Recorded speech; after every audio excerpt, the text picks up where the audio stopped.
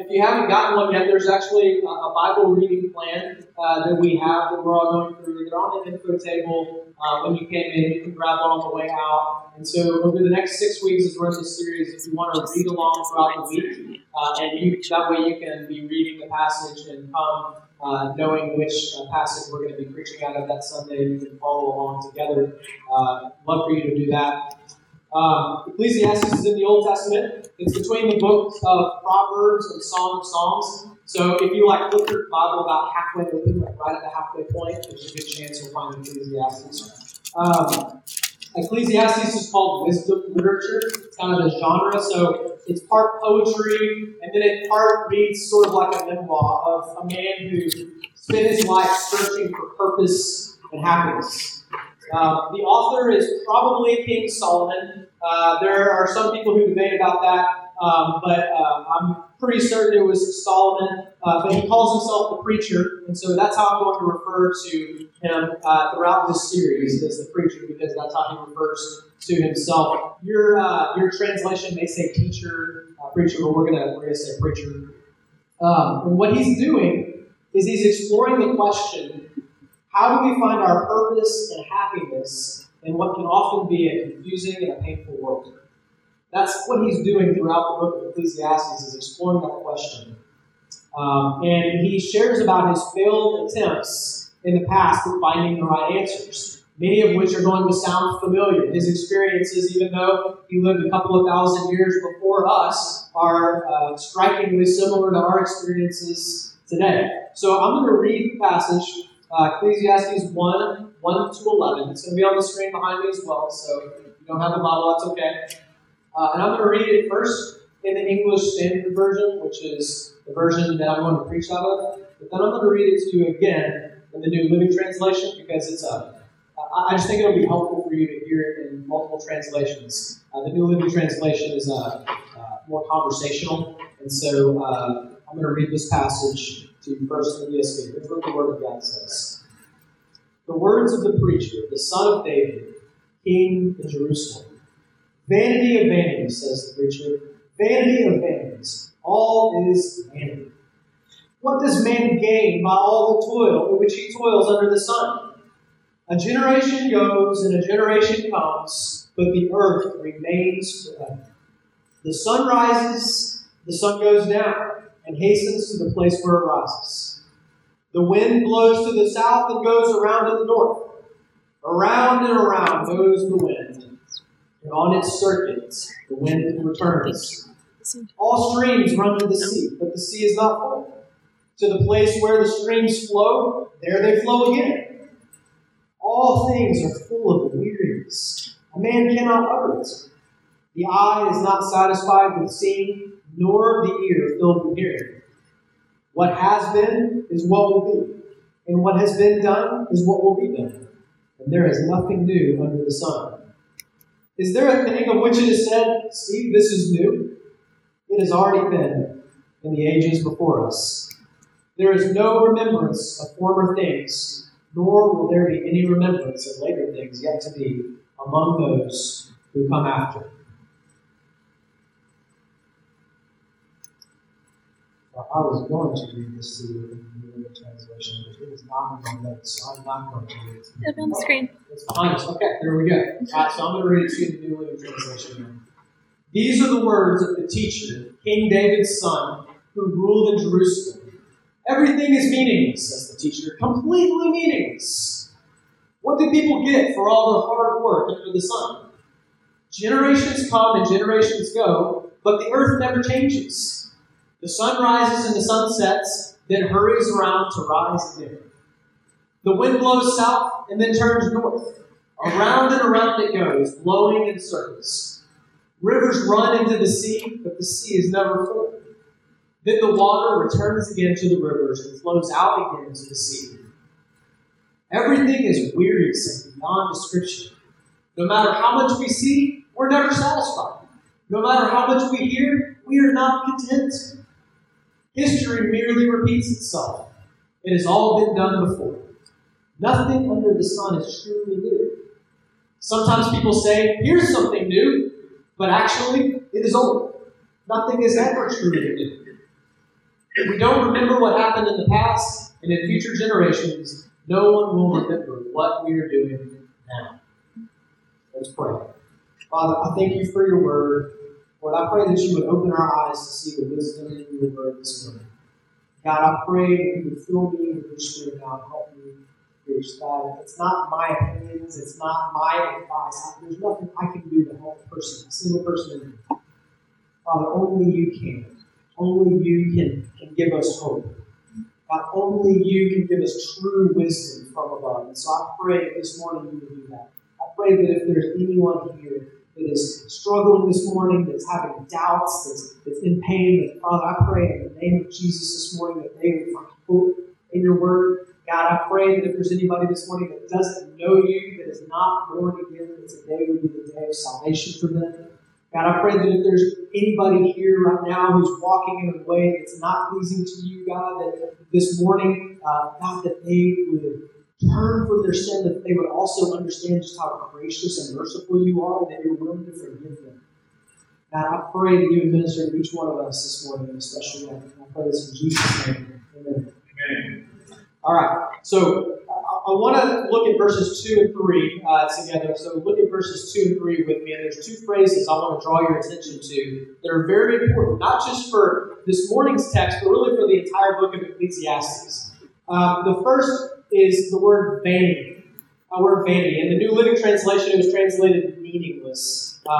So the word vanity there in Hebrew, it literally means breath or vapor. So it's giving us the idea of something fleeting, something elusive. So think about when you see your breath on a really cold day. You're standing outside and you breathe and you see your breath and it's there for a little while and then it just vanishes. And it's Solomon is referring to the sum total of life as vanity. So quite literally he's saying that life is empty or void of meaning. And when you think about your breath on a cold day, you can see it, but you can't really grasp it. It's not tangible. You can't contain it. And he says that's what life under the sun is like. And that's that other phrase I want to point out, this phrase, under the sun. What he means when he says under the sun is he's talking about the things that we can see, this world that we can see, the material world. So in verse 3, when the preacher asks, what does man gain by all the toil in which he toils under the sun? He's asking, at the end of the day, what's the point of that? Like at the end of the day, why are we even here? Why am I doing everything that I'm doing? Why am I really getting up and going to work? Why am I putting in so much effort? What's the point of all of this? Pastor Tim Keller, he's a pastor in New York City, and he makes the point that we tend to find the purpose behind the small things in life while ignoring the purpose in the big things in life. We ignore this question when it comes to the big things. Take this, for example. If I told you that I want you to meet me at the National Mall in front of the World War II Memorial tomorrow morning at 9 a.m., what's the first thing you're going to ask me? Why? Why do you need me there? What's in it for me? Like, what's the purpose? Why do you need me there? Why can't you invite somebody else? What am I going to be doing when I'm there? What's the occasion for all of this, right? And suppose my answer was, don't worry about it, just meet me there. You're going to go, well, I don't want to come if I don't know what I'm supposed to be doing. I need to know a purpose behind why you're asking me to come. And yet, when it comes to the big questions of life, about life as a whole, we tend to not really ask that question. We don't take a lot of time to ask at the end of the day and at the end of my life, what do I have to show for all of the effort that I put into my career, my relationships, my reputation? We don't give that as much thought as we probably should. Even when we don't ignore the question, we often think about the answer in superficial ways. If I were to ask you, what's the purpose of your life, what would you say? Some may say, well, I want to leave the world a better place than it was when I got here. Maybe you'd say, I want to have a positive impact on humanity. If you had some truth serum, you may say, I want to be happy. And you know what? None of those things are wrong. whenever those things are bad. Every human being wants to make a difference and wants to be happy. Like we all want that. We all want our lives to matter. We want purpose. We want to be happy. We want to be content. But the preacher challenges us to go a little bit deeper than merely making a difference in the world and being happy. The main point of these first 11 verses of Ecclesiastes chapter 1 is this. If life under the sun is all that there is, then happiness and purpose will always be elusive things. If life under the sun, if what we can see is all that there is, then happiness and purpose will always be elusive things. It's like the carrot on the end of the stick, the proverbial carrot on the end of the stick. We'll always be chasing it and we'll never quite arrive. But what I pray that you'll see today is that this life is not all there is.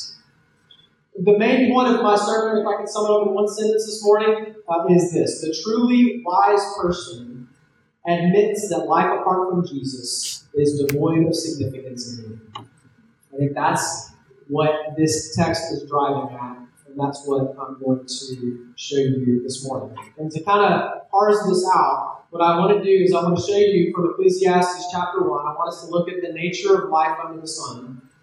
In other words, why is life apart from Jesus devoid of significance and meaning? And then we're just going to talk briefly about how we got there and what difference Jesus makes. Okay? Why does Jesus make a difference? What does he do? Why is Jesus so special? So that's where we're going this morning. By the way, even if you already agree with that statement, that thesis statement, if you will, that the truly wise person admits that life apart from Jesus is devoid of significance and meaning. Maybe you'd say, I'm on board with that. I agree. I still want to urge you to listen carefully to God's word this morning, because each of us is probably looking for significance and meaning in the wrong places more than we think we are. Okay? And so we ought to let the word of God examine us this morning. So let's jump in. On your sermon notes, the first point there is the tiring reality of life under the sun. The tiring reality of life under the sun is that you cannot change anything. So when we talk about life under the sun, the first aspect is that we cannot change anything. I watched again a couple of days ago the movie Groundhog Day, and I don't know if you've ever seen the movie Groundhog Day. It's with Bill Murray, and his character plays a man, a weatherman that keeps reliving February 3rd, Groundhog Day, over and over and over again.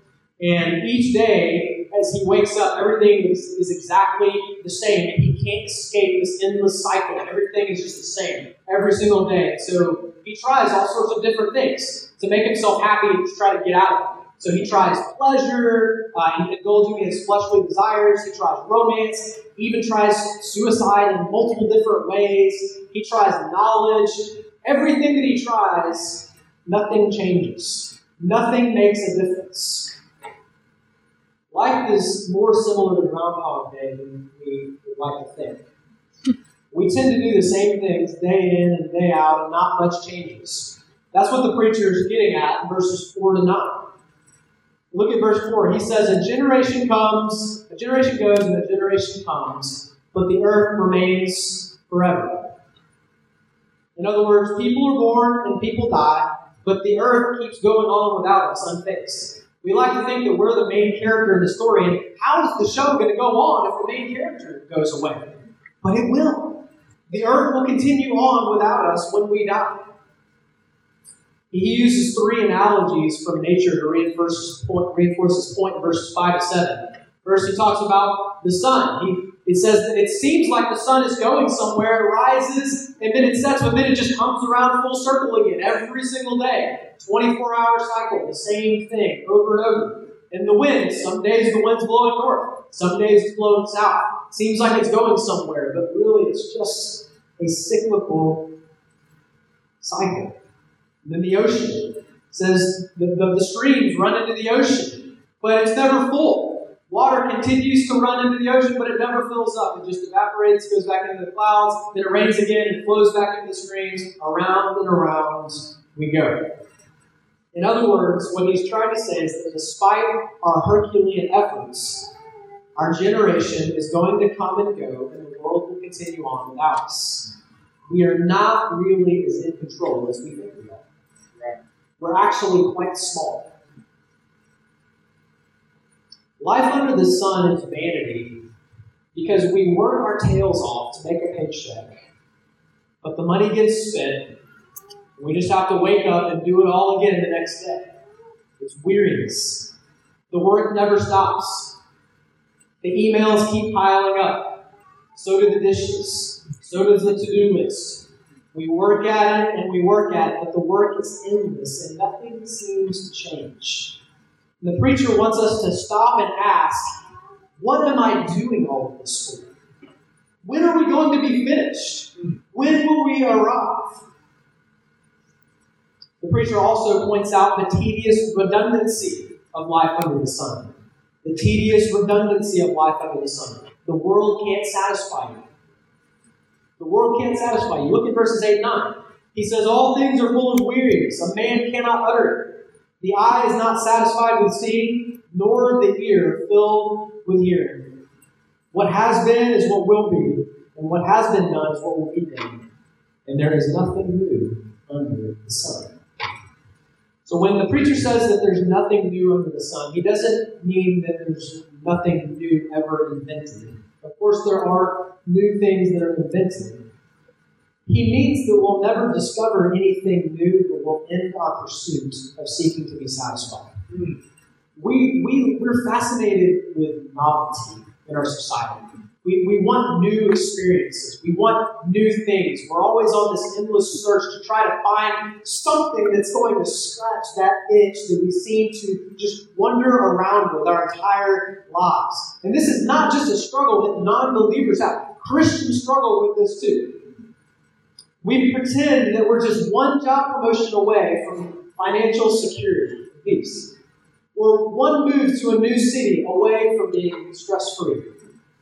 Or one new relationship away from freedom from feeling trapped. Or one career change away from being respected and important. Or that if we just raise our kids well, or if we grow a big ministry, or find a way to help a lot of people, then our lives will have significance or purpose. But as the preacher says in verse 14, we're chasing the wind. We're chasing the wind. Life under the sun is vanity because no matter how much we attain, we're never satisfied. Why? The human heart craves beauty and transcendence. Our hearts hunger for something that we can't quite put our finger on. And the pursuit is endless because we're looking in the wrong place. We will not find the glory that our hearts crave under the sun. We were made to know God, and only He can satisfy our longing for the Lord. St. Augustine once said, our hearts are restless until they find rest in Thee, as he was praying. Everything under the sun is not here to satisfy us, but to point us to the one who will. In Psalm chapter 19, verse 1 and 2, I want to turn there. Behind me. It says, the heavens declare the glory of God, and the sky above proclaims His handiwork. Day to day pours out speech, and night to night reveals knowledge. The heavens declare the glory of God. What that verse is saying is that everything under the sun is not put there by God so that we can look to that, or to look to it for our satisfaction. It's all meant to point us to the one who can satisfy us.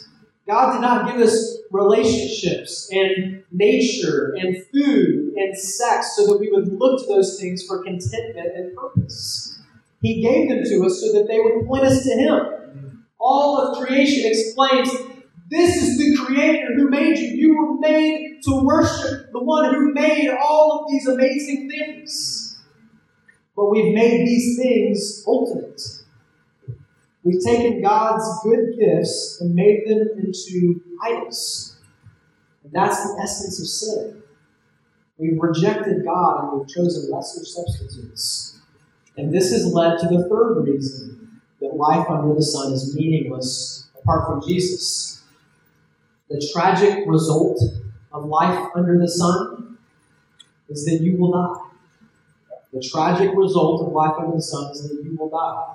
In verse 11, Listen to what the preacher says. There is no remembrance of former things, nor will there be any remembrance of later things yet to be among those who come after.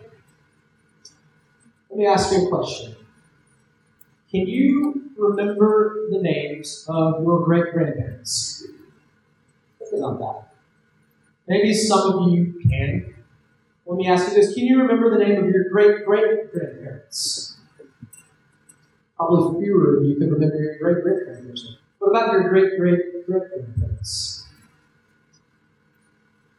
If we forget so soon our own flesh and blood, how much sooner are we going to be forgotten? It's really amazing, isn't it, when you think about it, that many of us can't even recall the names of our great-grandparents who were alive in the 1900s. That's not that long ago. Which means that our great-grandchildren may not remember our names when we're adults. Now, some people may object to this. Well, not everybody's forgotten. What about Aristotle? What about Moses? What about Martin Luther King Jr.? We remember their names. They did great things. Yes, but my response to that would be, first of all, there are but a few people out of billions and billions that have lived on the earth. And secondly, they're not here to enjoy their posthumous notoriety. So we remember them, but it doesn't matter to them because they're not here to enjoy it. Death is the ultimate wet blanket of existence. It hangs over us, over our heads, like a cloud.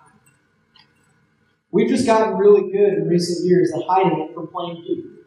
That's really a recent thing.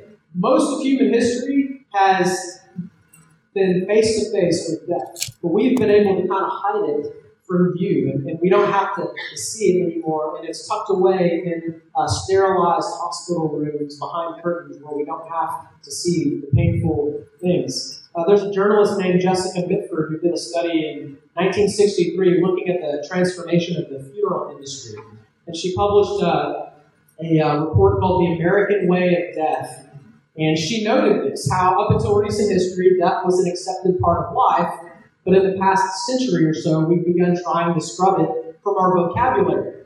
And she pointed out just the way that the funeral industry now, what the vocabulary they use. So think about this, for example. It's no longer a funeral, but it's a service. The corpse is not a corpse or a body, but it's Mr. So-and-so, whoever the person's name is. We don't sign a death certificate anymore, but a vital statistics form. It's not a burial, it's an internment. And the internment doesn't happen at the graveyard, but at the memorial park. And it's not orchestrated by an undertaker, but by a funeral director. Do you see how even in the language, we're scrubbing it, we're polishing it so that we don't have to look at it, because in reality, we don't really know how to deal with it. We want to avoid death so badly because it makes all of our activity under the sun meaningless. When the preacher asks, what does man gain by all the toil at which he toils under the sun? If this life is all there is, then in light of death, the answer is nothing. Death is going to take it all away at the end. All of our toil is like rearranging chairs on the deck of that Titanic. No matter what we do, that ship is going down, and we can't do anything about it. And everything that we've worked for, our reputation, our possessions, our careers, is all going with it. I heard an analogy just the other day. It said if you're 21 years old, then it's 11:30 in the morning. If you're 31 years old, then it's 1 p.m. If you're 41 years old, then it's 2:30 p.m. If you're 51 years old, then it's 4 p.m. If you're 61 years old, then it's 6 p.m. If you're 70 years old, then it's 9 p.m. If you're 80 years old, it's 11:30 p.m. The clock is striking midnight soon, as our life is a vapor. It's here today, and it's gone tomorrow. I understand why we live in a world where we try our best not to think about this. There's probably many of you who are uncomfortable right now as I talk about this. Can we move on? We get to the good news. We would. The reality of it is depressing. Because if this life is all there is, then what the preacher says in verse 2 is right. It's all vanity. In that case, the best thing to do probably would be to just distract ourselves and have as much fun as possible because, hey, we're dying soon, so why not? But this life is not all there is. And what we're actually doing is when we remove death from our memory and we just try not to think about it and stick our heads in the sand, we're putting Band-Aids on bullet holes. Then when death comes, we're ill-equipped to deal with it. And we don't know how to handle it. So the answer is not to stick our heads in the sand and pretend death isn't real. Wisdom, biblical wisdom, demands that we acknowledge it and then ask the question, how did we get here? How did we get here? And the answer to that question is that sin brought the curse of death. We go back to Genesis chapter 3. Adam and Eve decided they did not want to live under God's rule, but they wanted to be in control. They wanted to be like God. We've all done the same thing. Isaiah chapter 53 says, all we, like sheep, have gone astray. We have each of us turned to his own way. That's what sin is. We're telling God, I don't want to follow your way anymore. I want to go my way. I want to be in charge. I don't want to do things the way that you would have me do. I want to go my own way. All of us have done that to one degree or another. And we do it because we think that by going our own way, we're going to find more pleasure, more security somewhere else. But it's a fool's errand. We're buying the lie of the serpent. Genesis 3 goes on to tell us the result of our rebellion. The woman would have pain in childbearing. The man would work the ground in frustration. The ground would bear thorns and thistles. In other words, futility. Vanity. But the most tragic consequence of sin is the curse of death. And death is so tragic because it's so final. It steals everything good. And there's a reason that bothers us. It's supposed to bother us. You know why it bothers us? It's because death is a disruption into God's created order. I want to read to you, Matthew McCullough wrote a book, Remember Death, that I highly recommend you pick up. I think every single person should read this book, Remember Death, by Matthew McCullough. And here's what he says about death. He says, death is not the natural end to a merely biological life. Death is an intrusion into the perfect world of the Creator, designed by that same Creator to make a point. Death is a punishment for human pride. It exposes our foolish confidence in our freedom to be whoever we want to be. Romans chapter 8, verse 20 and 21, puts it like this. It says, the creation was subjected to futility, not willingly, but because of him who subjected it, in hope that the creation itself will be set free from its bondage to corruption and obtain the freedom of the glory of the children of God. That word futility is the same Greek word as the word vanity in Ecclesiastes. So he's saying the creation, God has subjected the creation to this existence of vanity, to this futility. But it says that he has subjected the world to futility in hope, which means that death is not the end of the story. There's hope beyond death. There's a future hope where creation will be set free from its bondage to corruption, set free from this endless cycle of futility and vanity. And this is where Jesus comes in and makes all the difference. What difference does Jesus make? God loves us so much that even though he would have been just to leave us to the consequences of our sin, he entered into our futility. Jesus Christ took on flesh. He dwelt among us. He hungered and he thirsted. He was tempted. He suffered. And though he was innocent and perfect, he died a criminal's death on the cross as the substitute in our place. Galatians chapter 3, verse 13 puts it like this. Christ redeemed us from the curse of the law by becoming a curse for us. For it is written, cursed is everyone who is hanged on a tree. Jesus can make a difference because Jesus can change you. Jesus can change you. Most people think that the essence of Christianity is that we need to better ourselves and try to do enough good so that God will let us into heaven when we get to the pearly gates. That is not the gospel. That's not good news, and it will not work. If that were true, then Jesus died for no purpose, because then it's up to us to make our way to heaven. No, Jesus died on the cross for you because it is impossible for you to make yourself righteous. You cannot do it. You need two things. You need for your debt for your sin to be paid, and you need to be changed, transformed from the inside out, which are two things that you're unable to do. And that's exactly what Jesus came to do. His death pays your debt so that you are forgiven and clean. And then when we place our faith in Him, we are born again.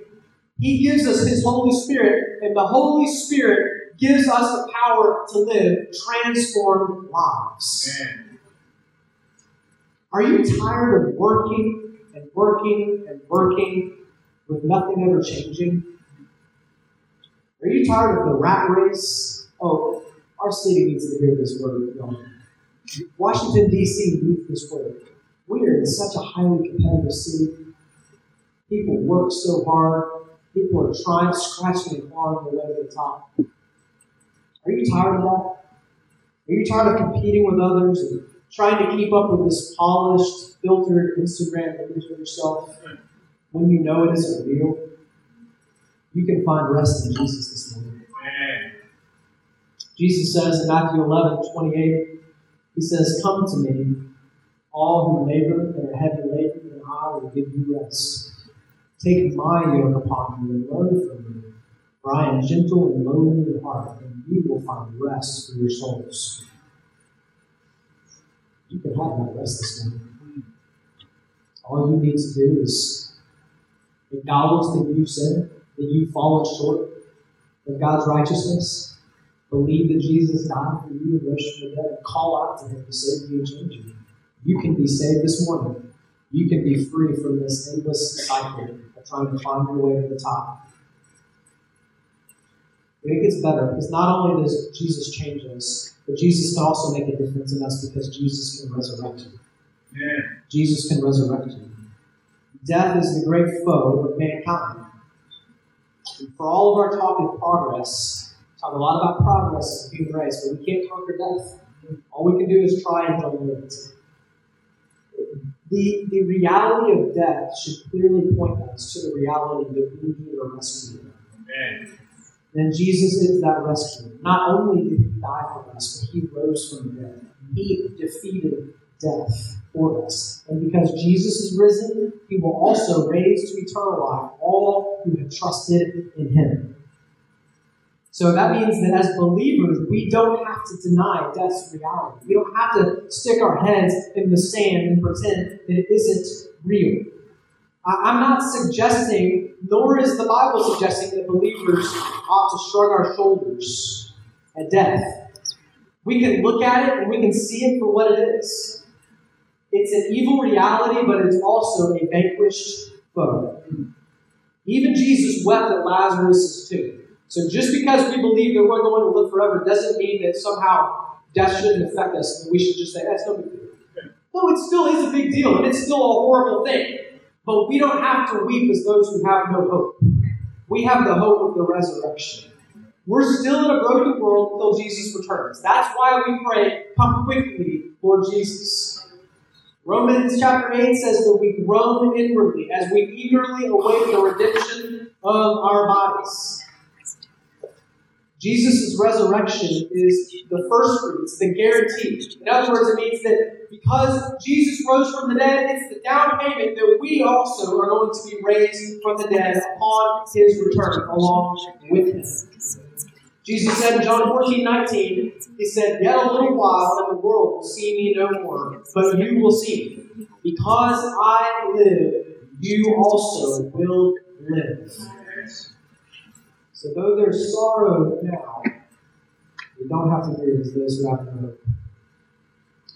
The third difference that Jesus can make is that Jesus can satisfy you. Jesus can satisfy you. Earlier, I said we were made to know God, and only He can satisfy our longing for glory. Jesus died for us to reconcile us back into a relationship with God. That's why you were created. 1 Peter 3:18, Christ died for us, the righteous for the unrighteous, that he might bring us to God. If you are saved, that's why he saved you. Well, whether you're a Christian or not, if you've been tirelessly searching for satisfaction in success, in relationships, or sex, or anything else, just going from one thing to the next, I want you to know that your weary search can stop this morning. Amen. Psalm 16, verse 11 says, "In your presence there is fullness of joy. At your right hand there are pleasures forevermore." Amidst all the New Year's resolutions, ask yourself, what will happen if I achieve every one of them? Will I be happy? If I achieve every single one of my goals, every single one of my New Year's resolutions, then what?